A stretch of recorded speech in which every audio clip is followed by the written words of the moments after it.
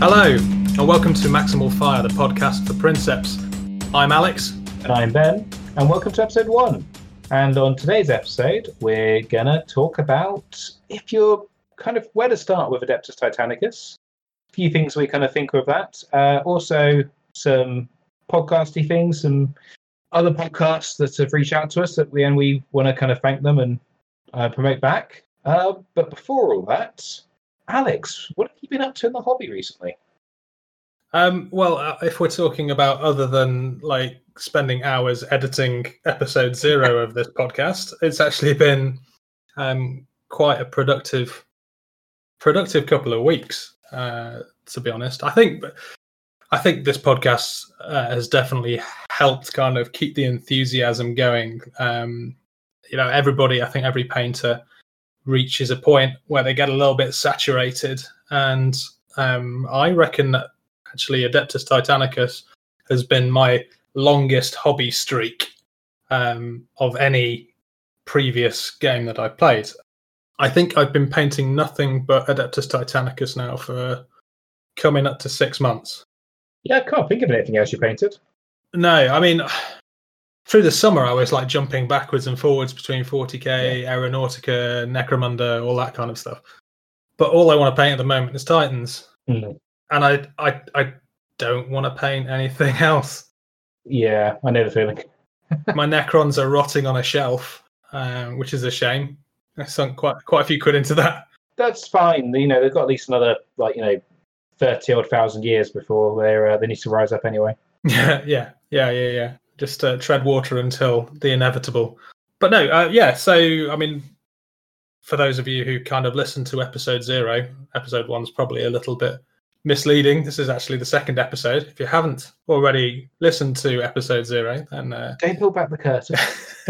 Go back and listen to that. In that episode is where we obviously talk a bit more about ourselves and why we're doing this. But like, this is going to be the first episode that we actually talk about stuff, like what we're actually going to do going forward. We talked about a lot of stuff in the last one. Random nonsense most of the time, but yeah, people seem to enjoy it, even though there was no content in it whatsoever. Why do you think this one's going to be any different than random nonsense? Well, yes. But so obviously yourself and me, anybody who listened to the previous podcast, anybody who follows us on Instagram, we're now in month 2 of AT Clash of the Titans, which is our Tale of X Gamers challenge for Adeptus Titanicus. We've actually had 2 more Princeps in the local area join us, which is fantastic. Johnny and Dan. So that takes us up to 8 in the group. Because we needed another Johnny or John. Yeah, it's getting a little bit of a running joke now. I think, is it 50% of the group is a variation of John now? Yes. Yeah. Yeah, so maybe not quite John, Johnny, and Johnny. Someone's middle name is John. That's right. Yeah, so there's like a solid, nearly 40% hit rate that if you ask for a John, you'll get somewhere in the region of one of them answering you. But yeah, no, that's great. I mean, from a personal point of view, and I said about this last time, like that's 8 Princeps who have come together to paint these new Legio, start something, have committed to this game that we're going to be doing hopefully in the summer. And that's not even like the majority of the people in that group aren't really even our core local gamers. So our scene in Bournemouth in the UK is getting quite big, and I'm really excited for when we're all able to get around a table again, because I think I can see some big games heading our way. Well, on that, obviously, we've reached out to the local gaming shop about doing an event in July, penciled in, I think, for the 11th. So, government allowing, obviously. Yeah. Hopefully, by then things should be okay. But obviously, we might have to break it down to like lots of little 6-man tournaments or something. We don't know 100% yet. It all depends where we're at. So, in the UK, the government have said that the plan, if everything continues to go as it is, will be that there should be no restrictions towards the end of June. I believe it's like the 21st or something like that. Yes. And obviously everybody's now there's that light at the end of the tunnel and people can start organising stuff. So we'll definitely be, once we've all got it confirmed with the venue, there will be tickets available, and we'll be no doubt plugging it again on this podcast and in the Adeptus Titanicus 2018 group if we're allowed. I'm not sure where we stand with promotion of events. I think so. I'm pretty sure the last event that got cancelled because of the first lockdown, they had no issues with promoting it there. Yeah, so it'd be really good, and it'd be great to obviously continue to expand the community. There is quite a lot just generally down here. I know Portsmouth has got a scene, Brighton's got a scene. There's a lot in the south, so we're really fortunate from that perspective. The more people you play against, the more people you get to see, I think the better gamers you become, because you learn things from from a more diverse group than you would do playing against the same people. I also think it just helps keep it fresher as well. Just being, it's I always think like 6 is at the minimum for a good group. We get a variety, but if between the local areas we could run like a 20-man event easily. Well, you're going to get better painting advice. You can see some really cool conversion ideas, and you're going to get more games and hopefully get better at the game. So hopefully that kind of pans out. Yeah, absolutely. But with gaming, which obviously we can only dream about doing at the moment, what have you actually painted since the last cast? So I think when we had the first cast, I just finished painting my first mana pool for my Legio Audax. Minimal mana pool. I'd done 3 Warhounds for my Canis mana pool with the infamous Ursus clause. And I decided that because I finished quite early, we'd separated these out into month-long challenges, and I finished by week 2 for that month. You finished, I think, by week 1. Week 3. the minimum, yeah. Yeah, we were done quite early, and so I had a bit of time. So I actually returned back to my Legio Gryphonicus, which was nice to paint something that wasn't a Warhound. And I'd had a Reaver Titan just kind of sat on the shelves half painted for a few months. I started him before Christmas, and then I moved house back in January. And then we immediately started this. So he'd kind of got parked for the house move and like put in a box somewhere. And when I finished the Audax, I got him straight back out. So he was I've done a converted Reaver Titan, which I'm using for my Gryphonicus with the War Gear upgrade of Motive Subreactors, which is used as the Warhound, one of the Warhound replacements that you can do. So I did a bit of a conversion with that. I've seen some people use Armiger legs, and I kind of just went a little bit further and decided to butcher a Moirax. But I'm really pleased I did, because I think that the armor plates on the leg just make it look really good, and I'm really happy with how it's come out. And got some really good feedback on the Facebook page, the Adeptus Titanicus 18 Facebook page. Oh, it looks awesome. It looks absolutely awesome. I'm really looking forward to running it. I'm considering at the moment I'm going to be running him. I was umming and ahhing as to how I was going to run him. I'm probably going to do him in a Venator, I think. Cool. With him being a replacement for a Warhound. So I'm obviously reducing my shield stripping abilities to trigger the Reaver effect, but I'm obviously doubling up on the positions of my Reavers to get those kind of free shots in. Yeah, I think it's a worthwhile trade-off, because it just gives you, it's really easy in the Venator just to kill that one Reaver, or focus that one Reaver, or put like a concealment bombardment on that one Reaver or something, just to negate it. If you've got 2, well, obviously that's double the... Yeah, and especially if they're on different flanks as well, it's a bit harder to kind of... Yeah, so yeah, that's what I've been doing. We're now in month 2 of Clash of the Titans, and I've returned back to what I'm doing for that now, with my polarizing decision to paint up some Acastus Porphyrins, or however you pronounce that. Don't know what you mean, Alex. In my defense, I had them and I wanted to paint them. I didn't build my list around having some beardy knights, murder turtles. It's fine. You can have one for every let's just call it you have because they suck. Yes, well, I think that was I kind of asked permission from the guys as to whether or not it was something I was allowed to run, and we kind of was like, yeah, because the Ursus claws are so bad. It's not so much. It's not like I'm running like an Exterminus mana pool with them as well. It's it hopefully balances out a little bit.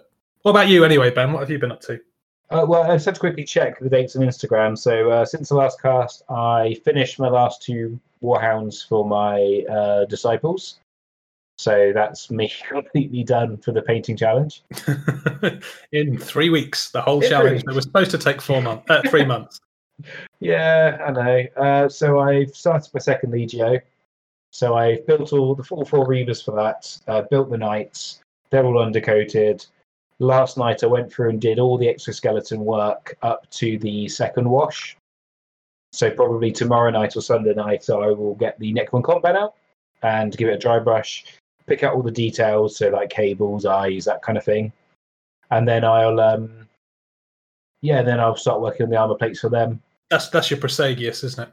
Yeah, it is. So I've not done any work on the other than spraying them black. I've not done any work on the Knights though. With that, I'm going to keep them separate. I'm kind of hoping, fingers crossed, that I'll get the Reavers done and then the War Master will appear and distract me for a while, so that I'll get the Knights done next month and actually do it kind of properly.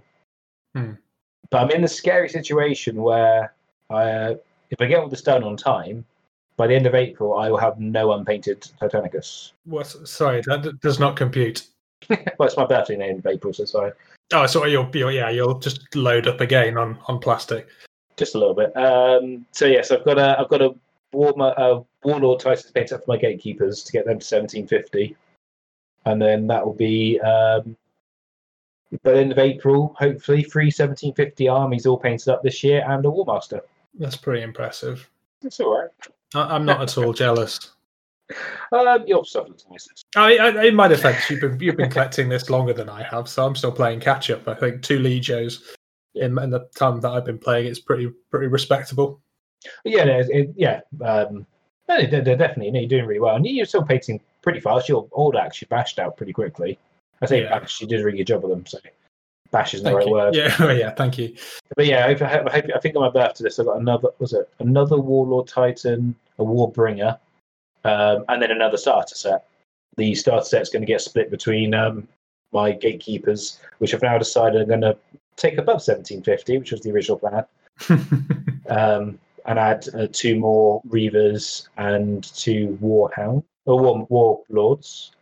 I just had this image of the Sturgis Maniple with 3 Warlords, goddamn names, 3 Warlord Titans, all with missile launchers, all with the upgrade where they get to shoot twice, and the autoloaders. Yeah, the accelerated autoloaders. And they'll be like, yeah, keeping your shields past turn 1, everyone. That's disgusting. It might be all right. No, yeah, that is gross. But yeah, and then the 2 more Reavers, so I can try out there's actually the list they did in the Goonhammer article. I quite liked it. So it was that's a War Master, a Warlord, God damn it, and 3 Reavers, all with missiles, all the missile upgrade. Basically, Maniple where they go on emergency repairs on 2 up. Right. So you can fix stuff really quickly. I don't think it's good, but I think it would be complementary, and it's one of the things I like to try. My plan all along with doing these other Legios, other than Mortis and my my True Messengers, was to kind of do like an army that kind of just highlights the strengths or the fun rules for these Legios. I mean, if you're not doing that with your Legio and not focusing on the strengths of your Legio, you're kind of collecting your Legio wrong. So sometimes it's not the strength. Some of the special rules I think make Legio, or equipment makes Legios worse. Yeah. Oh yeah. I'm not saying you do. Just because you can take it doesn't mean you should. But if it's one of the things which makes you better, then you should definitely build your force around it. Yeah, it's like my disciples using the Legio Infernus, is it?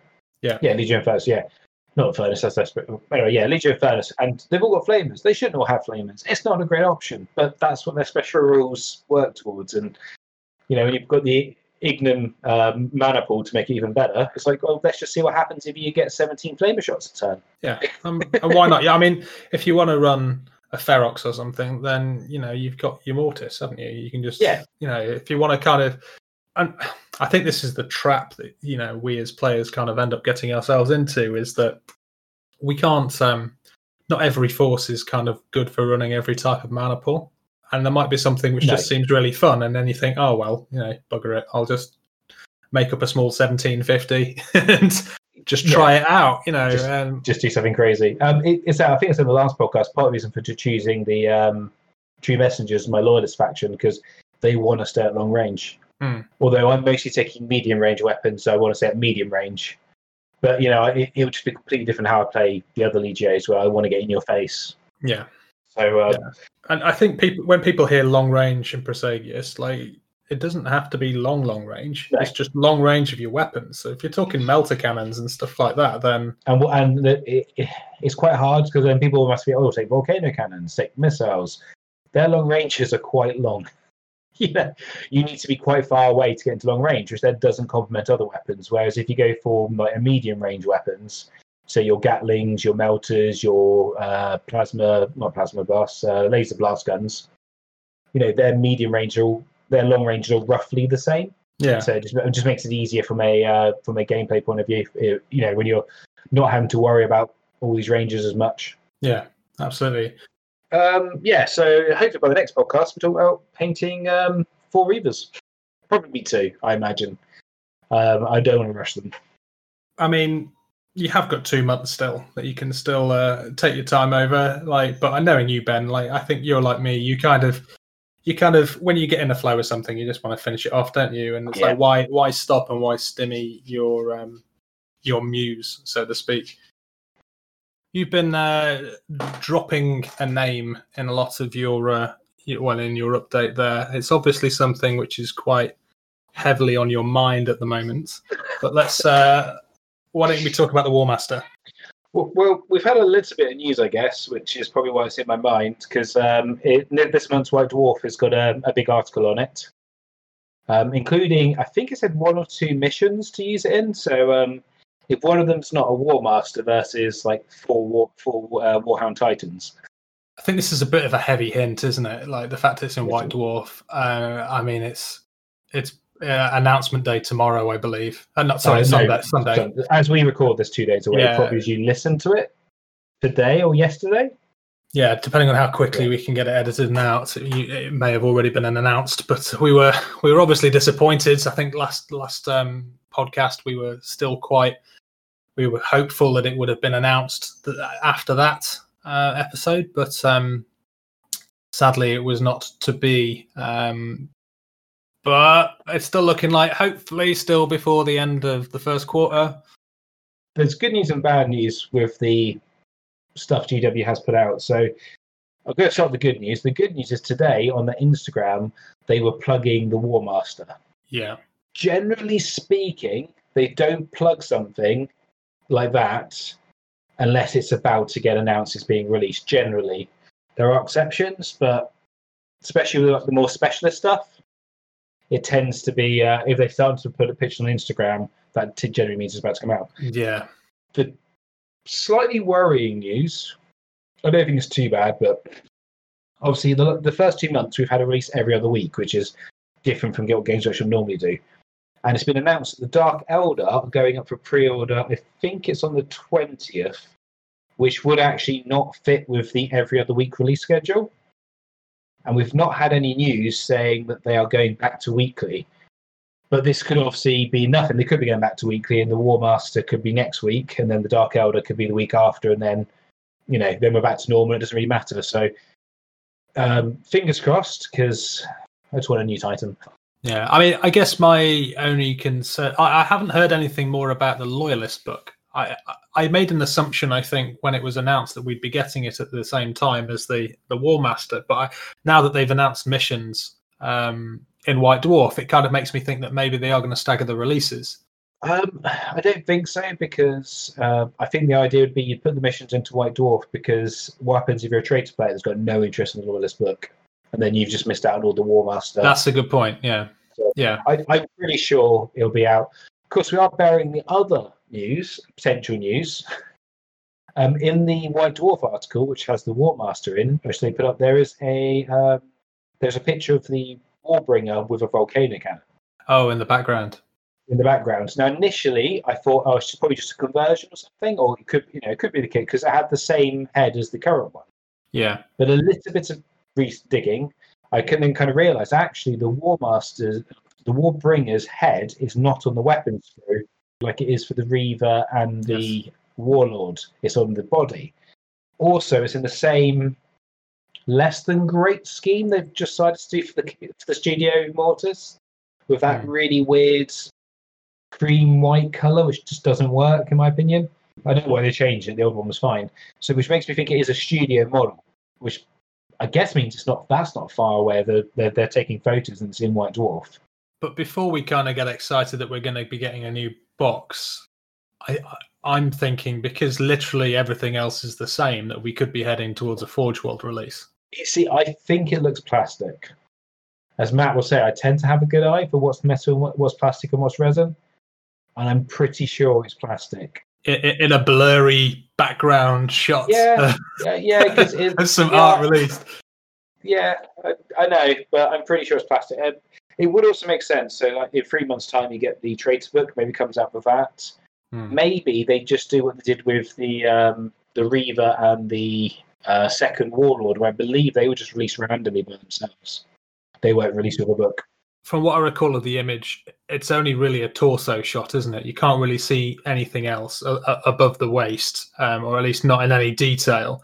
But it just seems strange that they would just release that as being the only difference between the two. You'd expect there to be some different armor plates or something they could have bolted onto a second sprue, or an option on another head option on a plastic sprue to make up the space. The head is the bit I thought about because I did think it would have a different head because that's generally what they do in these kits. The second one has a different head, and this one clearly doesn't. It clearly has the same head, but it did. I mean, to me, I'm pretty convinced it's going to be plastic. It's even got, I think, I can't really tell from this picture what weapons it's got. I think it might even have the other weapons, which or a volcano cannon and something else. You can't see the legs. You can see one of the legs anyway. I think only time will tell at the end of the day. But like the other thing I'm thinking about is that they only, from what we know anyway, obviously the brains at GW could be working overdrive on new and funky stuff. I mean, hell, like nobody expected the Warmaster, but Forge World, at the moment, we've only got one other missing knight from Forge World, which is the other Acastus variant. I forget that. I forget the name of it off the top of my head. With the conversion beamers. But after that, I wonder what they're going to be releasing, which is why I'm kind of thinking maybe a resin volcano cannon. Probably different weapons for the Warmaster. Yeah, weapons. The thing is, if the Warbringer was a resin kit, it's a lot of resin because the whole back weapon section needs to be completely changed. Oh yes, that's a good point because you've got the missile loading section of the carapace. Yeah, so you've got you'd have you've got all the bits going down it. I think it would be. I think it would be too much work for a resin kit. I think the resin would be so expensive it would make it pretty pointless as a kit. It's been a long time since I made my Warbringer, so I don't recall exactly how many sprues there would be. But I mean, it's a reasonable amount of resin that you get in a Forge World Warlord arm. But you basically got that exact same weapon because that's what it is effectively, which is 20 quid, and then you've got all the back section. I think you're looking at almost a 40 quid kit. But you wouldn't be needing any of the mounting. It's literally just the barrel, which is going to be different on the. No, I think the whole gun would be. No, we'll see. I think it's one of the things. I think we'll have to see. It's good to speculate. I think if one thing that I've learned over the years with GW is that you get surprised. You are convinced it's going to go one way, and then they do something completely different. Obviously, they've got other things to worry about, like is this kit going to sell enough? Those kind of things. Especially now, there's been quite a gap between the two releases. I also do wonder though how much COVID messed up the Titanicus release schedule. Yeah, because the first War Master came out just before COVID, and then Bringer. Winger, first Warbringer came out just before COVID. So how much, whether the second one would have come out 3 months later, and then it got pushed back because of other things, like new 40k, and it very much felt we were due a new plastic Titan kit at some point. Yeah, we had a lot of books last year, but not really much in the way of kits. A lot of night kits. It's not Adeptus Titanicus, is it? It's Adeptus Titanicus. I don't know. I just really want a rapier or something like that. I think that they've made so many references to like the smaller scale models in the rules, but basically that is what you're saying is a warhound at the moment. Yeah, it would just open up a lot more opportunities, I think, for some of those lighter legios. I forget the name of the one from Titan Death with the Imperial Hunters. Yeah. I'm hoping that by the time this comes out, we'll already know the answer. Yes. We were hoping really that by the time that we put this podcast out, we will have already had a model that we could have actually reviewed and looked at. And I think what we'll probably find is that we'll probably try and time the next podcast. I know we said like 3 weeks monthly kind of podcast, but I think we'll be jumping on the internet when we've got one. And I think before we move on to the next section, because we've chatted rubbish again for probably long enough for the first section before we actually get into the meat of the actual episode. Just want to really give a shout out to everybody who's given us feedback on the first podcast. I think, like we said in the show, it was very much a test episode. We didn't really know where we were going to go with it, but like we've had some fantastic feedback from God Engine Cast. Martin got in contact with us, and it's been great chatting with him. Hopefully, we might be able to. I think you might be in the future potentially going onto his show and talking about one of your legios. Yeah, he asked if anyone could come and talk about Mortis. We had also talked about going on and kind of doing cross promotion. So 2 birds, 1 stone. Absolutely, yeah. And then the Tabletop Standard guys as well. It was great to hear from them. And also the Eye of Horus pod got a nice invitation from them. I kind of owe them a bit of an apology because I think in the last episode we said that there was 2 predominant Adeptus Titanicus podcasts, and I'll be perfectly honest here. I'd assumed that Eye of Horus predominantly dealt with more the 30k side of things, and it wasn't until like he said that I actually went and did a bit more research on them and realized just how much content those guys do and how much how wide a net they cast. And they do have a engine kill section of their show which is dedicated to Adeptus Titanicus. So if listeners like me have kind of like just googled Adeptus Titanicus and maybe only seen Full Strides and God Engine Cast, check out the Eye of Horus guys. I've been rinsing their stuff over the last couple of days, and it's really good. It's been a busy work week, has it? Oh, well, I just have joys of working from home, man. Like, I have just been rinsing podcasts. I would love to listen to podcasts at work, but I'd have to ignore the patients. Yeah, I think that's how you get sued for negligence. Sorry, Mr. Smith. Sorry, Mr. Smith. I completely missed your medication because I was too busy listening to the God Engine Cast.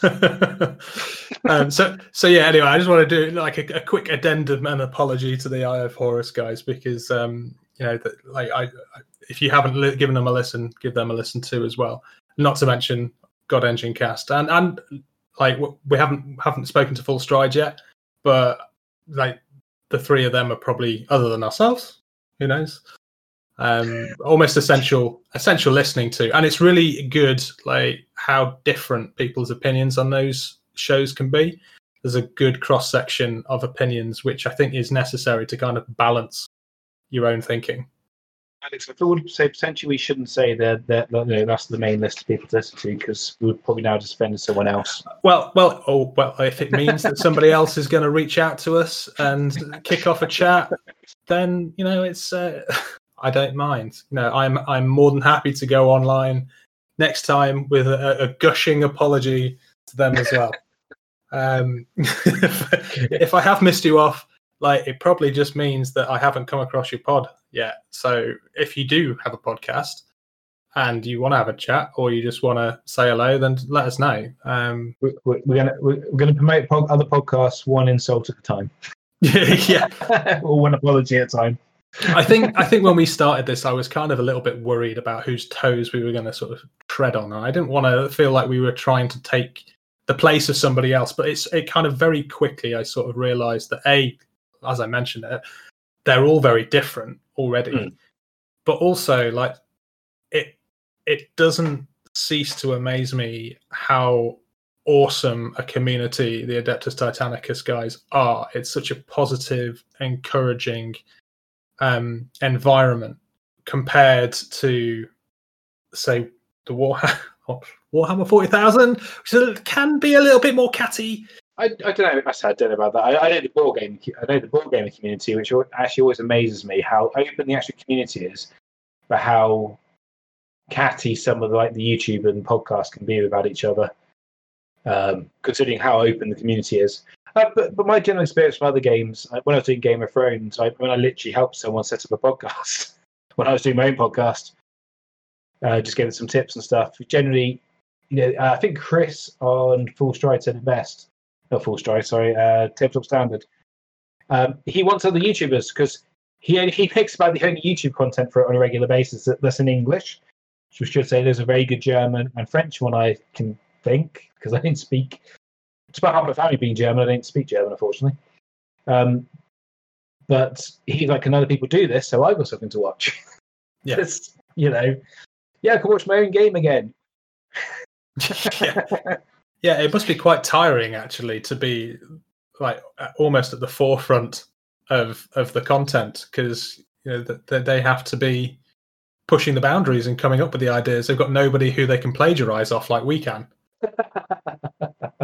If we're running low, we'll just have a listen to God Engine or Eye of Horus and just find something that they did a year ago and recycle it.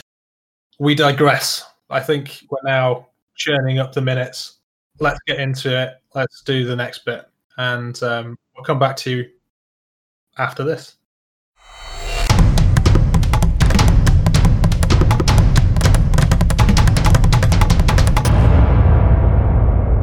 And welcome back. So in this segment, we're going to kind of talk about getting started in Titanicus. I think, although obviously a lot of the listeners probably are into Titanicus because they're listening to this, it's something that's near and dear to our heart, because we've had a lot of new players during lockdown join and kind of giving them advice. But also, if you're anyone in your local areas looking to play the game, it might be kind of good just to kind of refresh, look at the best ways of getting into it. So I know you've done a bit more research on this than I have, Alex. Yeah, so I mean, obviously, the game is a couple of years matured now, and I think more so than, say, for instance, if you were playing 40k, usually you would just buy the 40k main box set, and then you would buy a codex for your particular faction of choice. It's a little bit different for Titanicus because there's a lot of books out. There's a lot of books came out in a short space of time as well. Like we had 3 last year, but it kind of become all of it is relevant. All of it has got good content in it. All of it can be used for pretty much any Legio, apart from obviously your Canis Maniples and things like that, which are a bit more are Legio specific. But what do you do as a new player trying to get into Adeptus Titanicus? And I've kind of, when I was thinking about this section and what we were going to talk about, I kind of approached it. We're not really going to talk about the books in such detail right now. I think when it comes to the books at the moment, I think the best advice that we could probably give is if there is a specific Legio that you really like the look of, you buy the book with that Legio in. That's that's going to be, some books are better than others, I would say. But if you want to play as Ignatum, then you'd buy Crucible of Retribution, because that's what they're in. If you wanted to be Furians, you would buy Titan Death, because that's what they're in. But I don't really want to focus on the books. You know, we may look into them in more detail in future episodes. But I wanted to kind of approach this from I want to buy models, what do I spend my money on point of view. Because at the end of the day, I reckon there's very few people who are listening to this podcast who only buy Adeptus Titanicus for the fluff. We're here for the models at the end of the day. We're here for playing the game. So I was thinking to myself, you want to buy into a game, you've got 200 quid, what do you spend? And I've noticed this a couple of times on the 2018 page, and nobody's actually done it in our group, but there's been lots of questions asked about it. And I want to address the elephant in the room, which is the Grandmaster box set. Now, I've seen loads of new players who are new to the game, and what do? They pick up the Grandmaster box set. I would say to them, take it back. And it sounds harsh, right? I mean, obviously, when there didn't used to be a starter box, the Grandmaster was the main box that you could buy for so long, and when people didn't have a choice, absolutely. And I'm not saying that there's no value to be had in the Grandmaster box set, because there very much is. What I am saying is, if you want to get into the hobby and you've got 200 quid, there are better ways for you to spend that money than buying the Grandmaster box set. I was going to say, if money's no object, I know a lot of people who buy a Grandmaster set and buy other stuff, which we'll talk about. Sure, go with it. But if your budget isn't expansive enough to spend about £400 or £350, whatever it would be starting the game, yeah. I figured 200 quid is probably a sum of money that somebody who's interested in the game but not fully committed to it might be willing to part with to kind of get going. So that's why I've approached that from this kind of direction. So it's interesting. I think you can do it for cheaper. I caveat this with I'm using GW pricing for this. Oh, that makes a big difference. For this estimation, I'm using from the website, and I'm using the UK sterling pricing. I know obviously in places like New Zealand it's comparatively a lot more expensive, but based purely on Games Workshop prices, not factoring in like the 20% offs that you can get in a lot of good local gaming stores, just going on GW's pricing, this is what I've kind of based it on. So like the Grandmaster box is 180 quid, and you do get a lot of good stuff in that. And for everything that's in it, I think it works out roughly that you get a Warlord for free. You get some terrain, you get 6 Questoris, you get 2 Warlords, you get the book, you get the card terminals, and everything that you need to play the game. You know, it is a good box set. But if you're just getting into the game, don't get seduced by the fact that it's the expensive box. I know a lot of games GW have released the expensive boxes where you want to go for. Like the comparison I draw to this is the Dark Uprising box for Necromunda. That is a fantastic box set, and it is worth the money. Obviously, you don't get much in the way of models gang-wise, but the terrain in it is fantastic and is worth the money. And if you're getting into Necromunda, it gives you pretty much everything that you need to start playing a game of Necromunda. But if you just buy the Grandmaster box set, and even if you did it with a friend and split it, obviously money-wise, that in my opinion, that's the way to do it with the Grandmaster box set. You buy in with a friend and you get the most value out of it. But you are going to be playing a game where you both have a Warlord and 3 Questoris, and frankly, no, you don't want to be playing those games. And not only that, you don't want to be playing a Warlord with 2 Volcano Cannons versus a Warlord with 2 Volcano Cannons. Like, that's not got fun written all over it. I kind of say, I kind of get how they did the set and why they did it when it came out. But you are paying a premium for buildings and for knights that you might not want. Yeah. If the set was about 120, and it was just all the rules and the 2 warlords, it might be better. The other problem as well is you can't get it 20% off. That's the other big issue because it's direct only. Yeah. There's, I think if you're playing locally, there's reason to get, you want the terrain. You're going to use the terrain, and there's a good amount of terrain in it. I think it works out of 2 boxes worth of the Civitas terrain, so it's a decent amount of terrain.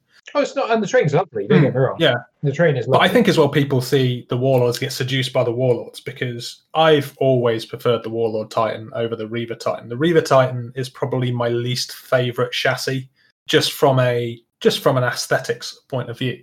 But if you've got £200 and you're coming into the game, don't buy the Grandmaster first. Save that for later if you want it at all. It is more of a box set for, I would say, a bit more like the advanced. Not really even the advanced. I think it's something that you can think about buying later if that's something that interests you, rather than a must-have. The thing I would say is you can get the starter set and the Warlord Titan and plasma guns for less, and I think that'd be a far better start myself. So if you take the new starter box, that's the one with the 2 Warhounds, the 2 Reavers, and the 2 Cerastus Knight Lancers. If you were to spend the same money on, so if you bought 2 of those, that would be the same amount as a Grandmaster box. And for 180 quid, you would be getting somewhere in the region of 260 quid's worth of models, which is basically another starter set that you've saved. The starter set, I think, might actually be the best starter set they currently do. It's the only game where I don't see a point where I'm not going to continue to buy starter sets. I don't see a point in buying a single Reaver on its own, or Warhounds, sorry, maybe, because you do generally want quite a few of them. But it is, if you're paying 40 quid for 2 Warhounds, 50 more quid gets you 2 Reavers and 2 Knights. And I forget the exact price. I think it's 35 quid for a Reaver on its own. It is, yeah. And also, the Reaver that comes with the missiles you can't get in stores at the moment, as in direct. They're direct only, so you don't get the 20% off if you shop around. Honestly speaking, if it was me, if I had 180 quid, I would buy 2 starter sets. But yeah, and that will allow you to play pretty much most maniples in the game. Even a normal starter set will allow you to play a good chunk of the maniples, albeit maybe a minimal, like the minimal size maniple for some of them.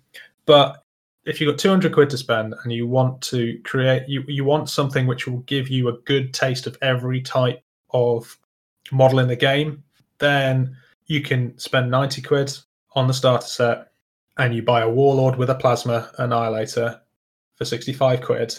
You've got an Axiom Maniple right there, plus Cerastus Knights. Granted, if you do it that way, what I've also seen on the Facebook pages, which I don't think people realise, is that the Warlords do not come with terminals. There's no terminals in the starter set. There is in the Grandmaster box, but there's no terminals and there's no weapon cards in the starter set for Warlords. Yeah, whereas in the Grandmaster set you get weapon cards and terminals for yet 2 for each of the 3 main Titans. Obviously, the Warbringer not being out. That has to be a consideration, but you're only talking an extra £22.50.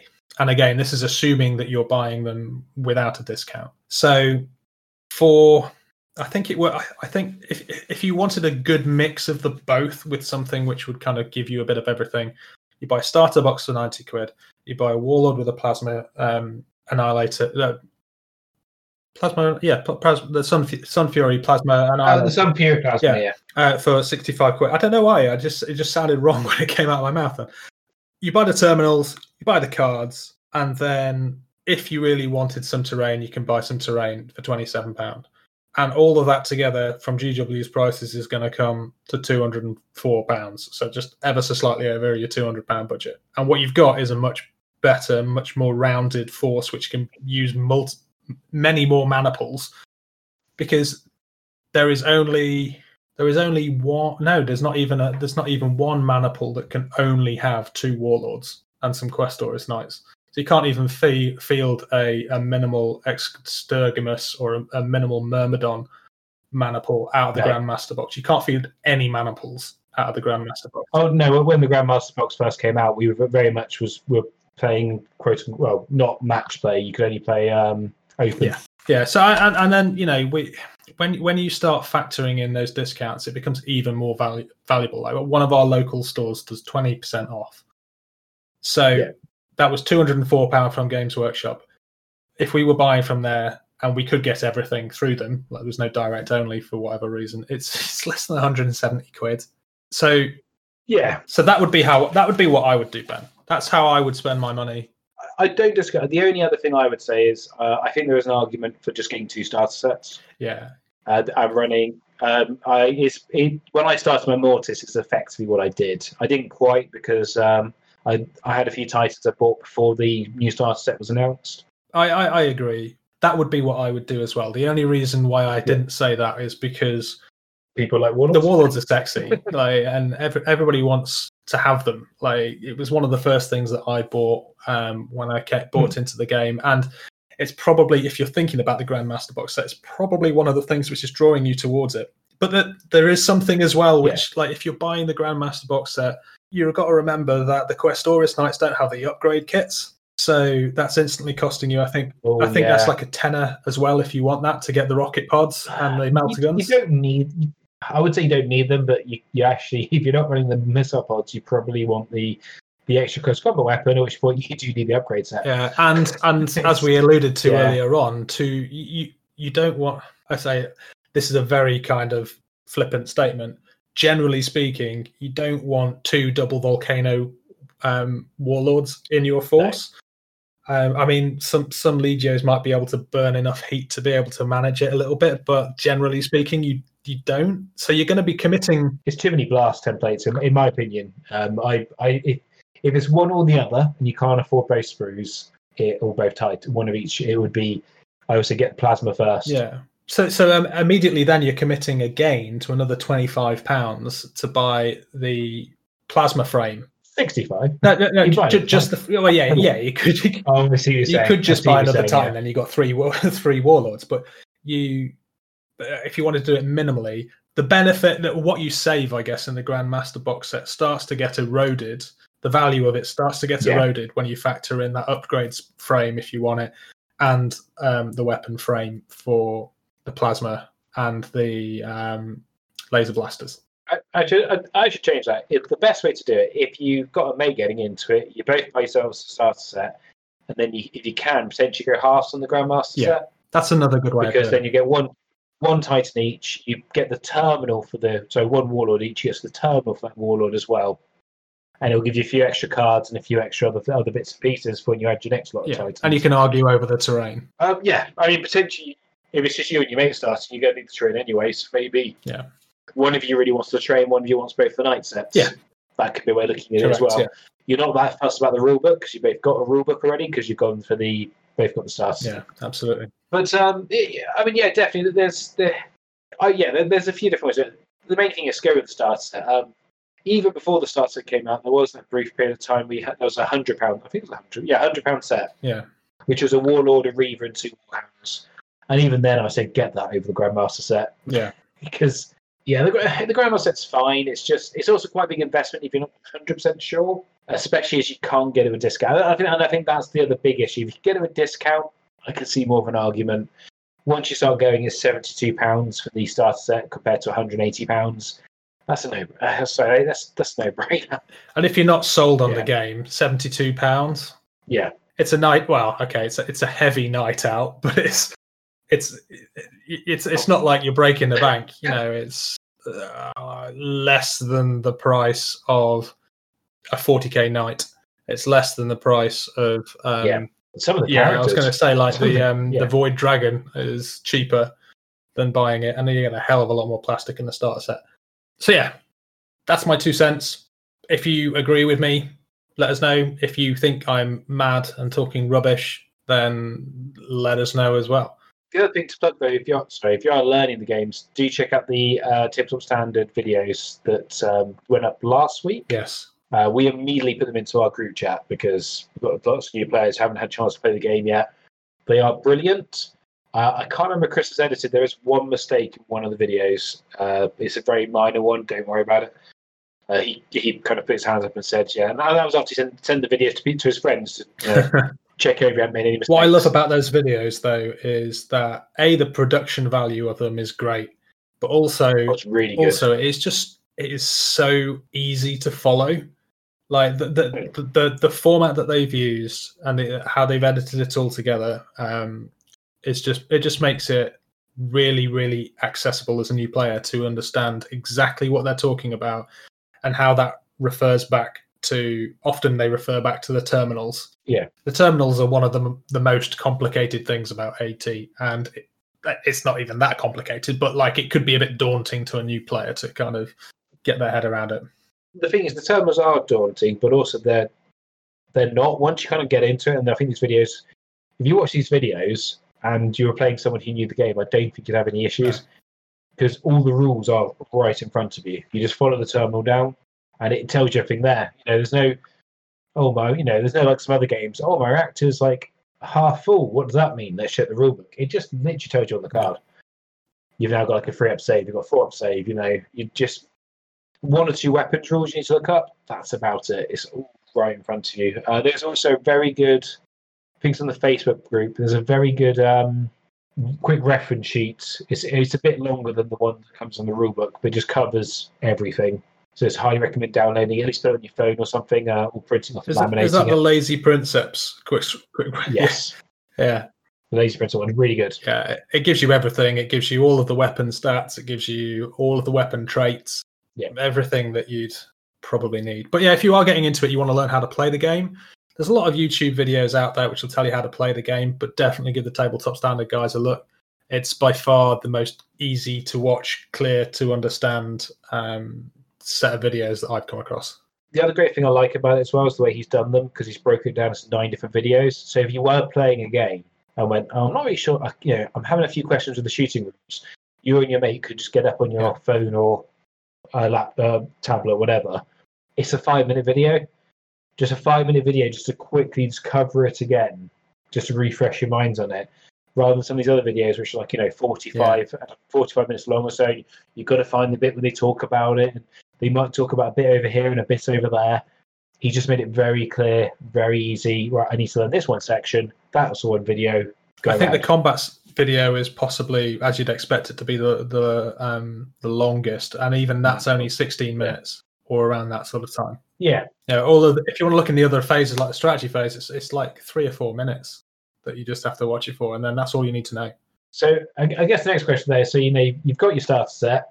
Where are we going next? And we've kind of gone through 4 legios that we think would be the most beginner friendly. Now, massive caveat here. Massive caveat. If there is a legio you want to do them.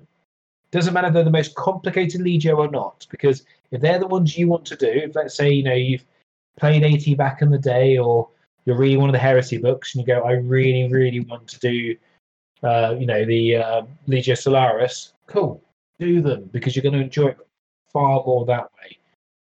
But we've just highlighted a few legios which, if you're not sure, you're on the fence and you want to at least maybe even just play your first few games with unpainted models, to use these legio rules, just because they won't overcomplicate anything. They're very straightforward in how they work. I think it's worth as well saying that we are not saying that these are what we recommend as the best legios. These aren't the best legios in the book. In the books, I should say. They are what we consider to be some of the ones with the easiest concepts for beginners to grasp, and some of them are can be quite forgiving to play. One of them is arguably the best. Well, yes, okay, yeah, but it'll become apparent when we start talking about them, which ones are kind of in there, which you may be a bit more like. But no, we're not saying that these are the best legios and these are the ones that everybody should collect. We are just presenting them. We've done 2 loyalist and 2 traitor, and out of all of the legios, these are the ones that we consider to have the most straightforward and beginner friendly concepts. So if you just want to throw them onto a table, give them a go with some Legio rules, maybe have a look at these. So I'll probably just start with the traitor ones because I know these ones almost off the top of my head. It's almost as if you collected them, Ben. It's like you're a little bit biased on their inclusion here. I went through all the Legios. I desperately tried not to use these, but the things that generally tends to give you the best rules. So we'll start with the gatekeepers, which these are straightforward because almost all the rules are one use only. So or you just ignore something completely. They don't modify anything. So one of the first rules is that they never suffer any penalties to command and are never forced to re-roll successful command checks. So you just don't have to worry about having to worry about modifiers, which I just think is a useful thing when you're learning. You're not going, okay, my command's 4 up, but oh, you've got this rule. No, you just ignore it. So that, I think, go straightforward there. Their weapon upgrade is one use only. So you just, the first time you fire the missiles, if you're given the upgrade, you do it and you're done. And that's it. That's all you have to think about. The only slightly complicated thing is it does break the weapon. So you do have to fix it. But that's almost kind of cool if you're learning the game, because now you have to learn about fixing rules. It gives you a reason to learn, right, here's how you And fix on top of that, weapons. it gives you 2 rounds of shooting. So you pick up those dice, you throw them, go through, okay, well, that's how void shields work. And then you pick them all up again and you throw them again. And it gives you, it just sets in stone again that kind of concept of, who knows, you may have gotten lucky and broken through a void shield by that point. But, it's just picking up more dice and doing it again. And the kind of last one could go one of their stratagems. It just gives you a free move at the beginning of the game. So it's not something it's not an ongoing effect. You just do it and it's gone. I think I think it's just it's just straightforward. Now, I would very much highlight, I don't think the gatekeepers are actually a very strong Legio. I don't think they're bad. They're not like Legio Kratos, which is the most annoyingly amazing looking Legio, which rules are just poor. But you are on a, you're not. They're just fine. They're not amazing. They're just fine. It's also a very sexy scheme. I think if you build around them, they can be quite devastating. But you're moving more into kind of more advanced tactics there as well. Something as well that you missed. They've got the Steadfast Bastion stratagem, which adds to their short range. It's not very good. Is it not worth mentioning? Fine. I don't think so. The Goonhammer love it. I don't, because you can't move and use it. Yes. So I'm like, well, a Reaver can move 8. The benefit I think you get from, I think it's 6 inches, and that's your short range. I guess you would use your stratagem, wouldn't you? You'd use a stratagem at the beginning of the phase to move, and then if you happen to be in range at that point, you could first fire in the movement phase. If you've moved, you can't use it. Even if it's an out of phase move? Yeah. Okay. I believe. I just don't rate it. I think if it's going to extend short range, the only weapon I think it might be better good on, they talk about it as like you making a gun line going on it. Now, this might be because of the way I tend to play games, and this is definitely something me and my most regular opponent, George, do find. Like when we played other games, like Dystopian Wars, our games were always over in 3 turns, where other people complained the game took 6 turns to play. We tend to be quite aggressive players, so that might affect my looking at some things. I'm like, well, why wouldn't I just move? But I think in a game of maneuver, giving up movement for basically your entire Legio, I just don't think it's a good. I just don't rate it. I think there's a strong case in this game as well that often the traits and the stratagems which are the best tend to be the ones which add to movement or give bonuses to movement. Like you say, it's a game very much about positioning. It's very easy to outmaneuver your opponent if they're not paying attention or if you're just being quite savvy. So yeah, I mean, that Steadfast Bastion, you're gaining it, but if you're not moving, so you are fixing yourself to that particular corridor of fire. All your opponent has to do is just move out the way. Yeah, exactly. Yeah, exactly. That's what I personally don't rate it. It feels like a phrase I got for playing card games, a kind of like win more option. So it's only good when you're winning, and it'll help you win better. It's not an ability that's going to help you get back into a game. It's not an ability that if the game's quite tight, that can, I think, push over. It's just an ability. If you're winning really well, you'll crush them with it. And I don't tend to like those abilities. I could be completely wrong. I should have the caveat here. I've not actually had a chance to play a game with the Gatekeepers because, 2020, 2021. But I just don't quite rate it. But talking about Legio, I have played a lot of games with. The Legio Mortis is the other one that I would recommend. There's a few reasons to recommend this. I think they're probably one of the most popular Legions, if not the most popular. Yeah, there's definitely a lot of Mortis players out there. Yeah. We put a shout out into the Facebook page earlier on today, asking to see people's Legios, and Mortis was by far the most popular. One of the other Legios that we'll come to was pretty popular as well, but I think probably twice or at least 1.5 times as many Mortis players out there.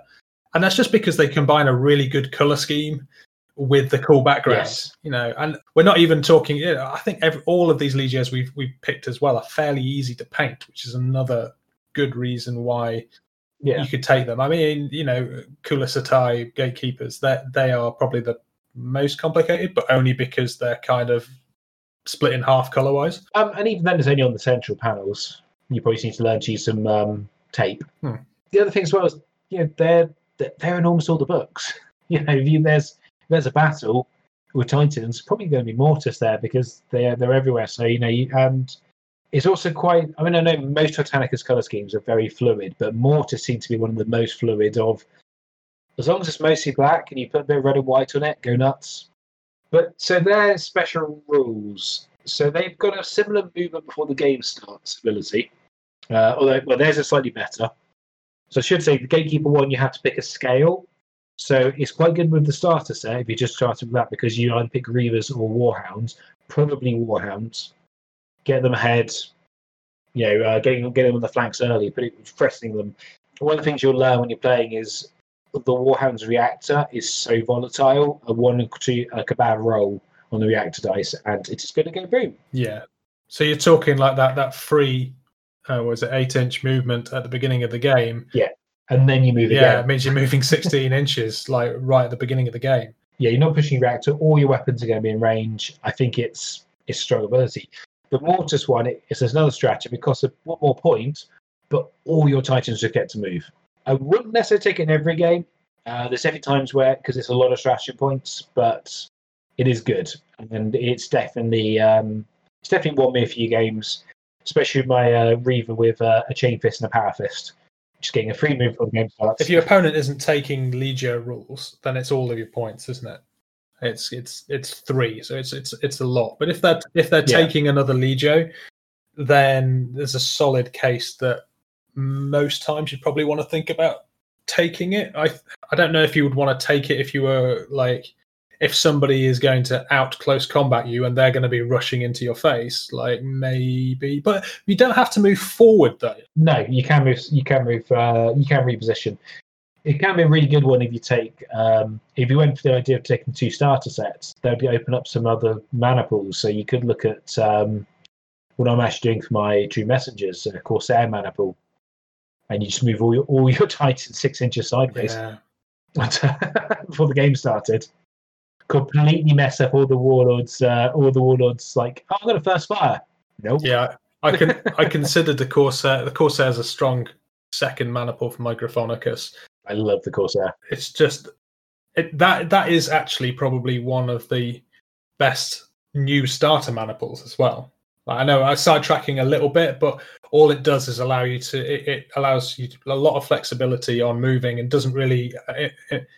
Introduce any complicated rules. You can now move 6 inches in any direction and just go nuts. Yeah, it's pretty good. The only thing I would say is it's a bit like, to use the 40k analogy, it's like playing Eldar instead of playing Space Marines. There is you need to make the most of it to make it worthwhile, and that I think that can trip up a few newer players. But I like it. It's one of my favorite mana pools. So they've got a nice little bit of war gear, which I also like from a beginner's point of view, which is the War Masters beneficiaries. Beneficence. Oh, whatever. Sorry. Yeah. But what it basically means is you ignore the bolter, gets +1 strength for missiles. Sure. No, it's very rare because it's only the first time the Titan fires. It's very rare that I will do anything. But the fact you ignore draining is massive. So you can. I've done it where I've loaded up on a load of draining weapons, and so like taking lasers with Shield Bane, so I'm reducing my opponent's saves, volcano cannons, and I've not had to worry about heat for almost the entire game. Just because the first turn you go, I'm just not gaining any. It's just use the ability, but. I think it's a really good ability that you kind of build around. One of my favorites is to take my Princeps with a volcano cannon, the laser blast gun, and a normal laser destructor. I think that's the 3 types. And turn 1, after one of my Warhounds had stripped a few shields, it was right. I'm going to shoot this one, Shield Bane. Cool, your shields apart now. Now shell the both over it. And if they hadn't, I've got the other laser shoot with Shield Bane. It just takes. Heat is one of the things that will do over a new player, I think, to start with, and just being able to go, what's heat? And 20 points as well is not, in the grand scheme of things, a lot of points. It's a good sweet spot. And it's war gear. Because it's war gear, you don't have to take it on anything. So you just take it on what you need it to be on. The other thing as well, that you'll quite often find with list building, you won't be able to spend all your points. It can be really hard. So having these upgrades, being able to go, cool, give that one the War Master benefits. Sure, brilliant. It's 20 points spare. It's one of the hardest things to actually get your head around with Titanicus. You can just struggle to get all those points. The other one, the Remains of the Fallen, I'm not a massive fan of it, even though I like playing up and close.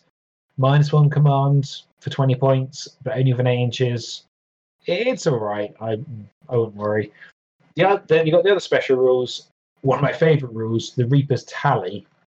This is where I think more just want to play aggressive. Was why I think I really like them.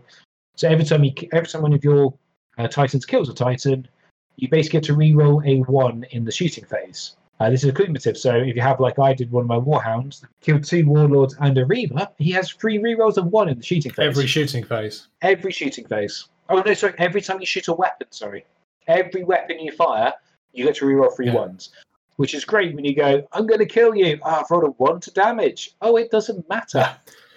And the amount of times as well, like especially if you are firing like a one-shot weapon and you need anything but a 1 to hit, or it's just, well, okay, fine. Well, I'm probably going to hit here. I've got like 1, 2, 3 rerolls just until you get it right.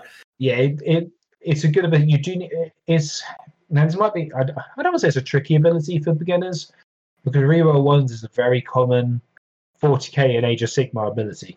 You're unlikely to see much use out of it in the early game, though, are you? It's very much a late game. It's one of those things. I think this is something like, it's not quite what you said before, where like it's I forget the phrase that you used, but it is very much, if you're winning, it'll help you win faster and better. Win more. Yeah. It can do. It definitely does accelerate any games where you do kill something for yes, I wouldn't take them for this ability, but I think it is a nice ability to have. Oh yeah, and rerolls are so hard to come by, or rather rare to come by in this game, that anything which gives you a reroll is, generally speaking, going to be pretty useful. The last special rule is State of Decay, which basically means if your Princeps gets wounded, you can ignore it for a turn.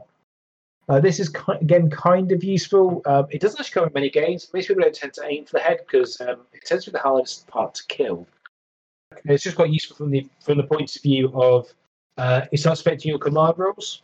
So just having a turn where you go, nope, I'm just going to ignore all my critical effects on the head. Again, you're getting to ignore rules, which I think when you're a new player, I think that can be a good one. Now, I would say, I did have a think about this the other day. I do actually think I'm going to throw in there, we're doing 5. We're doing 5, are we? We're doing 5. Thanks for the warning. I do want to throw this in there. I do also actually think Tiger's Eyes might be a good starting Legio. Not to paint. They look freaking awesome, the Legio Furians. I love the scheme. Obviously, it's not the most beginner-friendly scheme to paint. But I was kind of thinking, I think I just dismissed them because I have like this blind spot that they exist because I've played Georgia so much. But they really punish your reactors, and I think that's when you're learning to play the game, you can physically lose Titans by pushing your reactor too much. Your Titans can go bang from if you're not careful. But just to quickly throw in there, they're one of their main special rule is in the first turn, you can either not move or not shoot, and you gain a reroll at some point in the game. Now, it can be a trap. I've seen people who have sat with all their Titans, done nothing for the first turn, and by the time they start acting, their Titans have taken hits because it's very hard to hide all of them on a Titanicus board. But as I said, rerolls are hard, and it's a very straightforward ability. If you are going to do it, I'd recommend putting a dice on the terminal of each Titan that's got it, or maybe on the base with a number of how many rerolls they've got left. So what George does, it makes it very clear and obvious to me and to him what's going on. The other one they've got is I think the big one is their Machine Spirit ability, isn't it? the Machine Spirit. And this is the other reason. This is actually probably the other reason I didn't want to bring them up, because they do use Power of the Machine Spirit more, and you kind of want to push it. But at the same time, if you're not rolling your active dice much, is it going to affect you? I don't know. But it does take some of the randomness out of rolling on the Machine Spirit. So basically, I forget the name what it's called, but effectively, Machine Raid. Whenever you roll the reactor dice, you awaken the Machine Spirit on a blank face as well as the Machine Spirit face of the reactor dice. But what it allows you to do is you choose the effect that you want it to have. So you just say, okay, well, I want it to shoot. It'll shoot if you fail the command roll. So sometimes you actually want to fail the command roll. George quite often when I play him, it's like, go on, fail. It'd be really good. Their war gear is really good as well. If you're over 12 inches, you ignore a -1 to hit. Yeah, so this isn't a plus. This isn't to be read as a +1 to hit. It just removes any minuses that you might have. So at long range, like a laser blaster, you're getting a -1. Or if you target, so you go, I'm going to aim for your head, as an example, you would ignore one of the -1 or cover. It is really good upgrade. Now, it is over 12 inches, which is something which I was missed for quite a while. George and his shocking cheating. It's fine. I don't think it made a massive difference, but just it is for long range. But it's a very good ability. Now, the reason you might be saying, oh, this doesn't sound too bad, you'll say about push my reactor, my heat going up. Their stratagem is both amazing, but oh my god, if it doesn't work, you can be in so much trouble. So the stratagem is offensive surge. It's 3 points, quite expensive. But what it basically lets you do is you get to shoot a weapon again after all your other weapons are shot. Now this is great for running up a warhound, popping the shields, and then getting to shoot your plasma blast gun on maximal fire twice. Now, as you might have gathered from what we said earlier, I've just talked about a warhound shooting something on maximal, and also this push the reactor by what we're doing it. Your heat can rapidly accelerate. Now, you might get us only one. You'd be amazed how many times George has blown up his own Titans from using the ability. You only ever roll ones when you desperately don't need to roll ones. It's the plasma gun effect, or it's the go for it in Blood Bowl effect. Anything but a 1. But at the same time, as George always say, if he kills my Titan from it, if his Warhound now kills a Reaver, well, he's up. He's quite happy for that Warhound to spend a turn just going, right, emergency repairs, get the heat down. It's a really good bit. So I think I need to throw them in there. I probably should have. I don't know. I get worried about anything with Machine Spirit, adding more Machine Spirits, not doing anything for a turn. Why do you want Legio good? Because for the first turn, I sit there and I don't do anything. They were definitely a contender. When we were going through these, they were a contender for a while, weren't they? I think they're kind of on the plus. I think we would have to say that they're definitely a worthy mention. They are a very popular legion. They're arguably one of the best legios. But we're talking the slightly plus side of. Ideally, if you kind of at least have played war games before, you should be all right with them. But if you've played GW games before, I wouldn't worry about. I think most of the DJs would be fine, but we're just highlighting the ones which are more beginner friendly. And as I said, the Machine Spirit dice, that's probably one of the things that took. I would say it took me a while to get my head around. It was one of the last things that kind of clicked into place because there's a few timing window nuances with it depending on when you're rolling it. So which can mess up things a little bit. So that's the main thing with it. Shall we talk loyalists? Yep. So the first loyalist, which already hints at already has been potentially being one of the best Legios, is Legio Storum.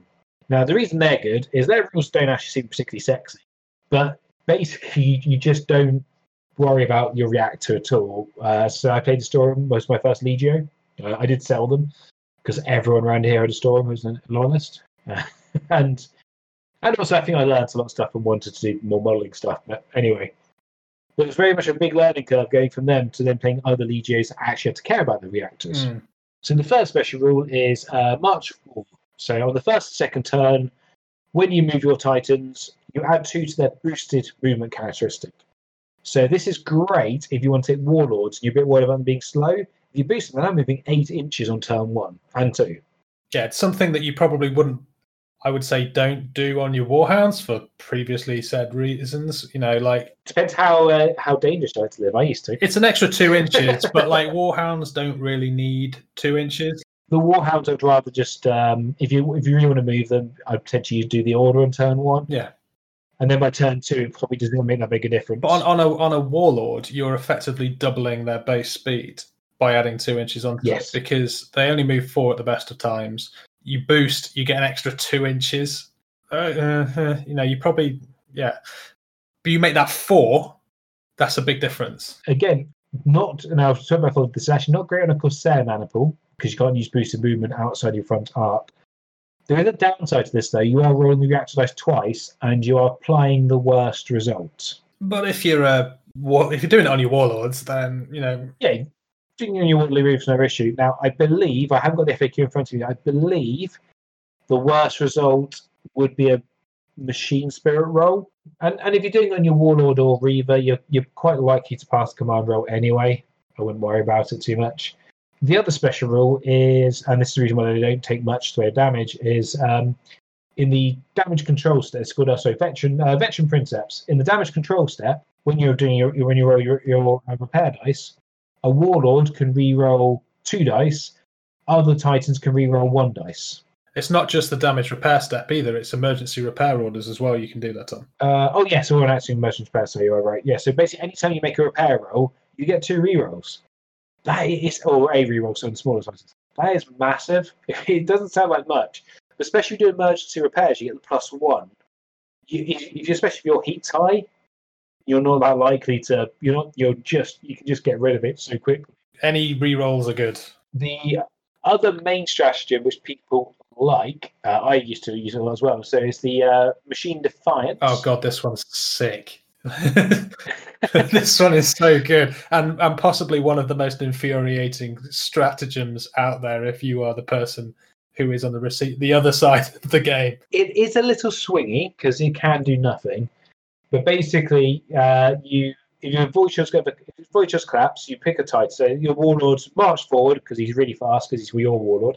Takes a bit of fire. Void Shields go down. You got the classic one. Okay, you've got that Reaver's there, just floating your shields off with his Gatling, ready to fire that melter cannon. Use the strategy. You roll as many dice as you have Titan servitors. So Warlord, that's 4. Reaver, that's 3. Warhound, that's 2. Don't do it on a Warhound. For every 5 and 6 you roll, you get a Void Shield back.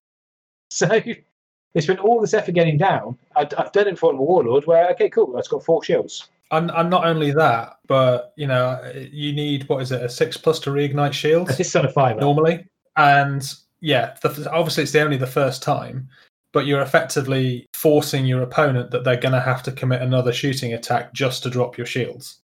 So that's them. So basically, their abilities don't help them hurt people that much, but they just mean that you repair easier and you just don't worry about your reactor, so you can do more.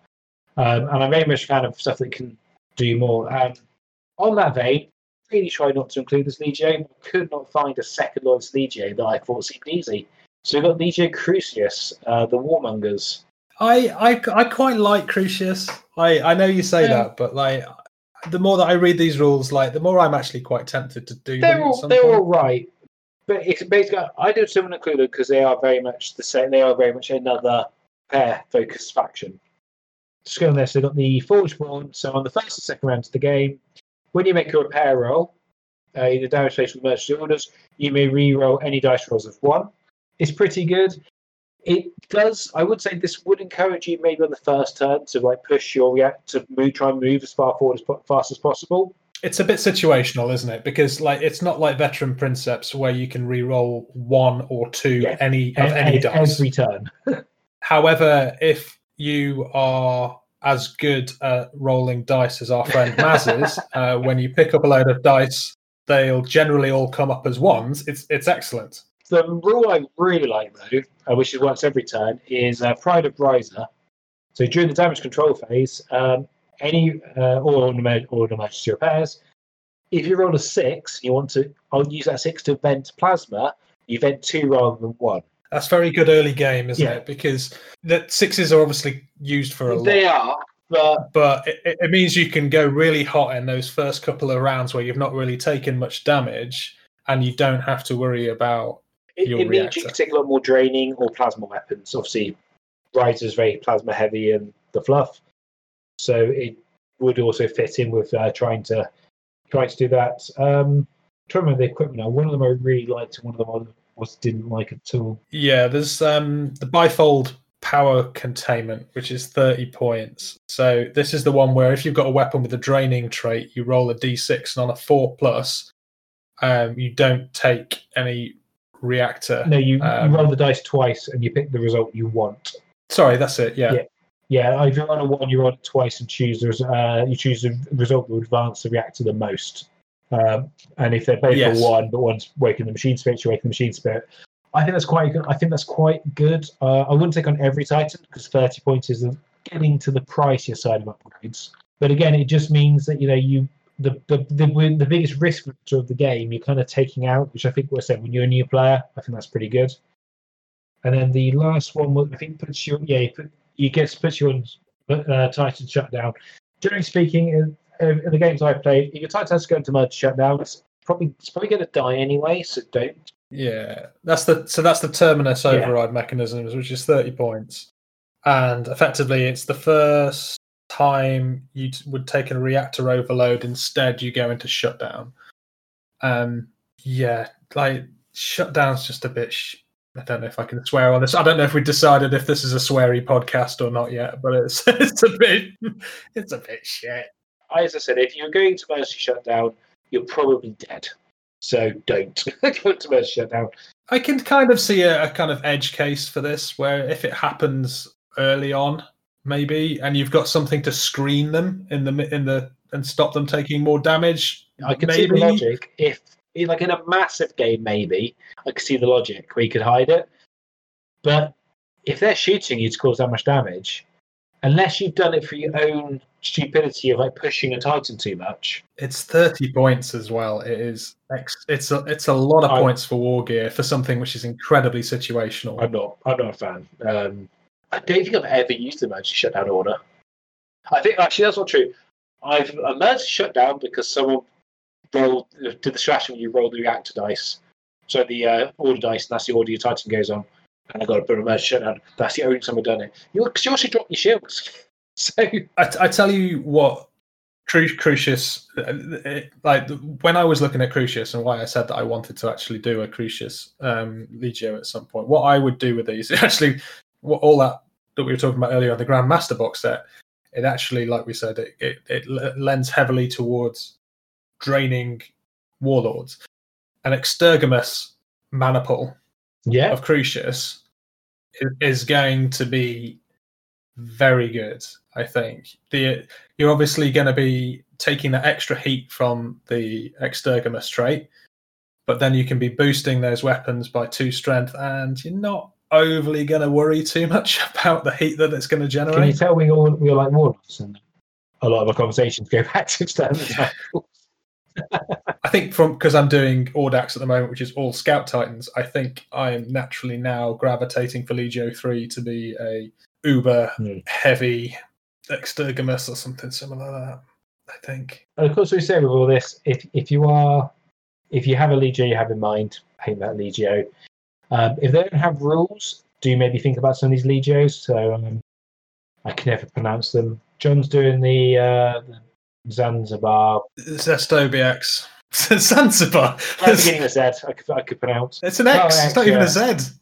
He's in the X-Ray Legion.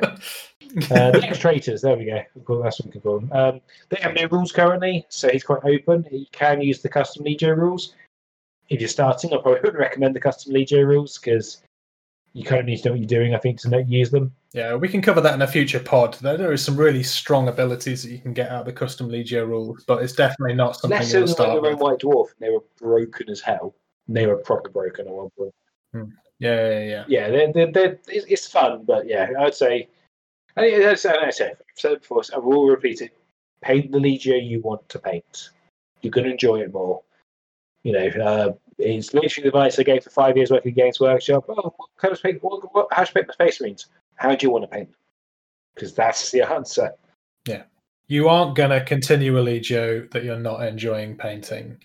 Like, if it's a pain in the arse to paint, you're not going to find the motivation to actually finish it. Find something that you want to paint, find something that you enjoy painting, and something which gives you that little bit of a kick out of seeing the finished result on the table. The other thing to say, just quickly, touch on mana pools. I'm not going to go the mindful of mana pools because there's a lot, and different Legio rules make a big difference.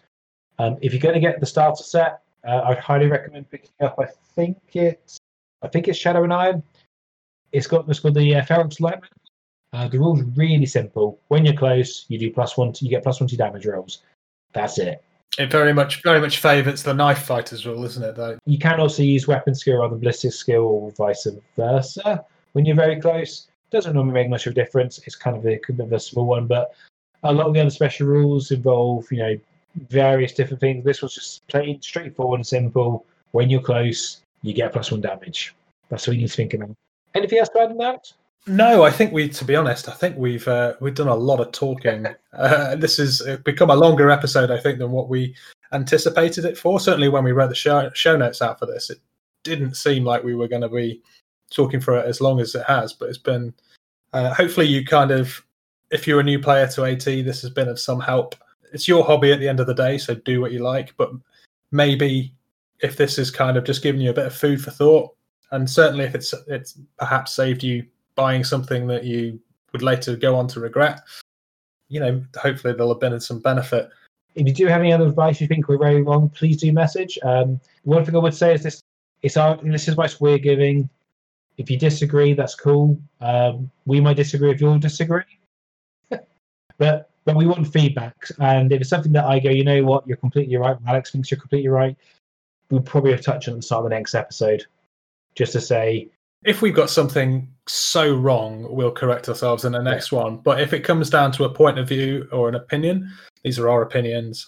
That's why it's good to actually consume like all the other podcasts as well, because it does give you a kind of a bit of a cross section of what people are thinking. But yeah, we've now it took a few days with the first one to get us hosted on some of the sites. We're using Anchor to distribute our podcast at the moment. We're still waiting on a few of the big names like Apple Podcasts, I think, to officially distribute us.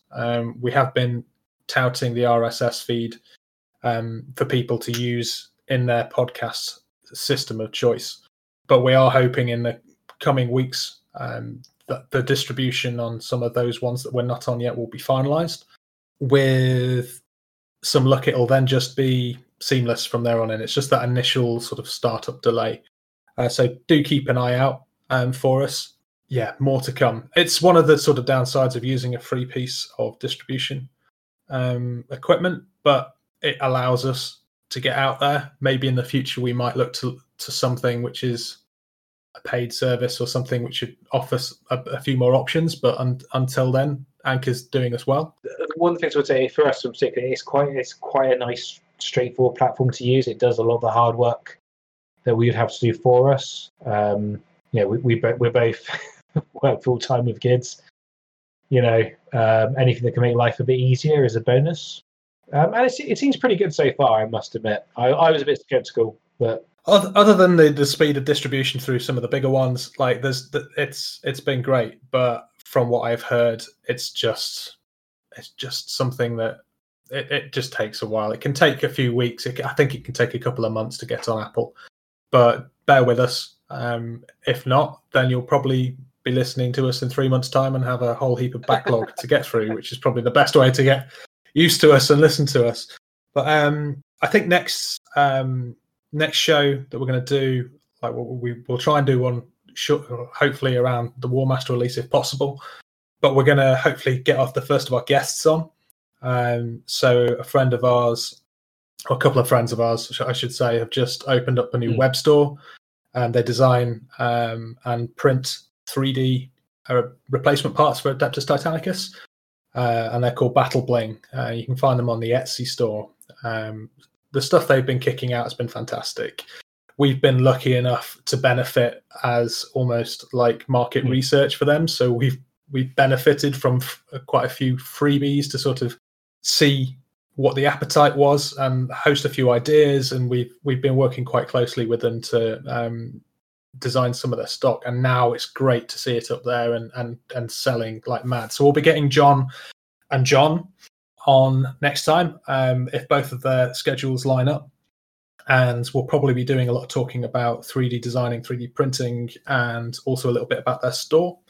But if there is anything in particular that you do want to hear from us, or if you've got any suggestions or questions, then you can reach out to us via email at maximalfire@gmail.com, our Instagram account, as well as maximal.fire.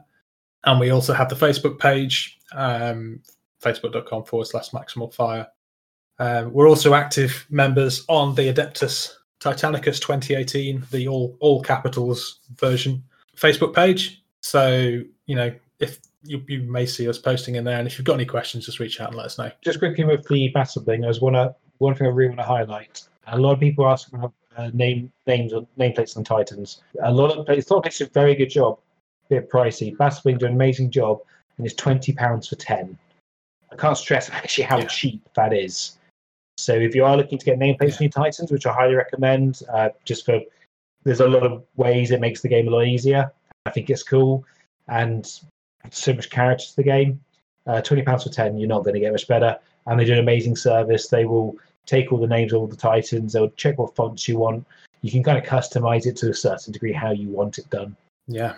So hopefully we'll hear a bit more, but they're constantly adding stock as well. So, what's on there now, there'll be more in the next coming weeks. And if you want to see some painted up versions, myself and Ben on Instagram, I've painted up some of the stuff, and this is on our feeds. So Ben is at Ben_Davey1985, and I'm at Peak the Painter. So check out our Instagram stuff if you want to have a look at some of the stuff painted up. Ben's got a very cool missile launcher Reaver, Apocalypse missile launcher Reaver on his thread. I've done one of their replacement Vulcan Mega Bolter style weapons, which also looks very cool, if I do say so myself. So if you are struggling to find me, literally just type in Legio #Legio Kalaskai. Kulisatai. Google how to spell it. Yeah. Pretty much all of them are me, because apparently I'm the person man enough to do them. Well, there's one other guy, but he's only put one picture up.